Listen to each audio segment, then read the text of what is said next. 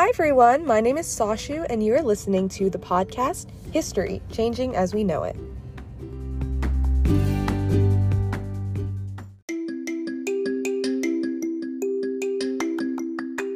Today we're going to be talking about the differences and similarities between the Georgia government and the federal government.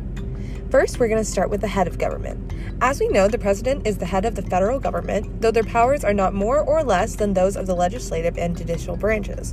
The current president is Donald Trump, but in Georgia, the head of government is the governor, in this case, Brian Kemp.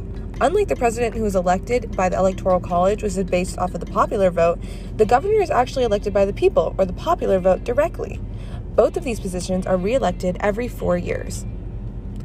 Next, we're going to be talking about the Constitution. The Constitution of the federal government has three main functions.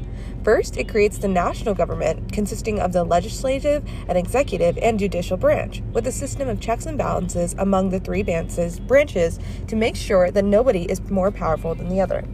Secondly, it divides power between the federal and government and the states. And third, it protects various individual liberties of American citizens, such as the right to bear arms, the freedom of speech, freedom of religion, and others. Both the Georgia Constitution and the U.S. Constitution contain a Bill of Rights, which is designed to safeguard the liberties of the people.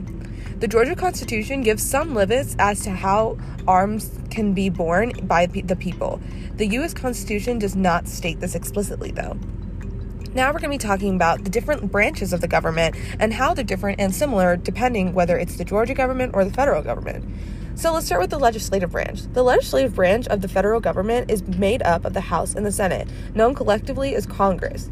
Among other powers, the legislative branch makes laws, regulates interstate, foreign commerce, controls taxing, spending policies, declares war, and just a lot of other things. They have a really wide variety of different policies they can make and actions that they can put into place. Similarly, the Georgia legislative branch is called the General Assembly and also has a two-house legislature.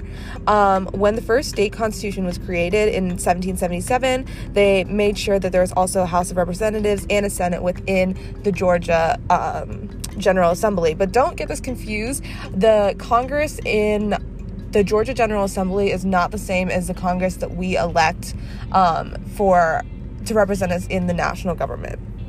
Okay, so executive branch.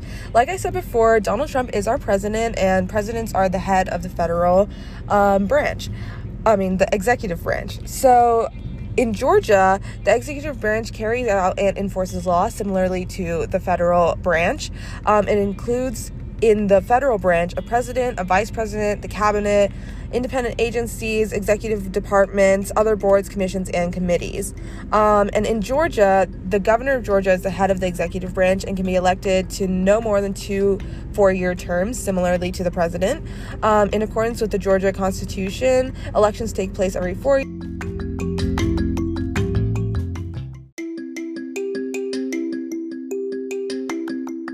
years. Okay, now we're going to be talking about the judicial branch. So the judicial branch is in charge of deciding the meanings of laws, how to apply them to the real situations, and whether a law breaks the rules of the Constitution. The Constitution is the highest law of our nation, and the Supreme Court is the highest court in the United States. It's part of the judicial branch.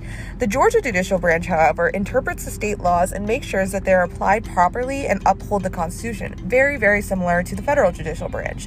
The state's courts are made up of the judicial branch of Georgia's government. Georgia has actually two main kinds of courts, trial courts and appellate courts. Finally, we're going to be talking about tax revenue. In federal government, in 2019, the government's revenues amounted to $3.5 trillion, $133 billion, or 4% more than 2018. As a percentage of GDP, revenue fell from 16.4% in 2018 to 16.3% in 2019, remaining below the average of 17.4% for the past 50 years. In the Georgia Department of Revenue, it is possible for collecting taxes due to the state.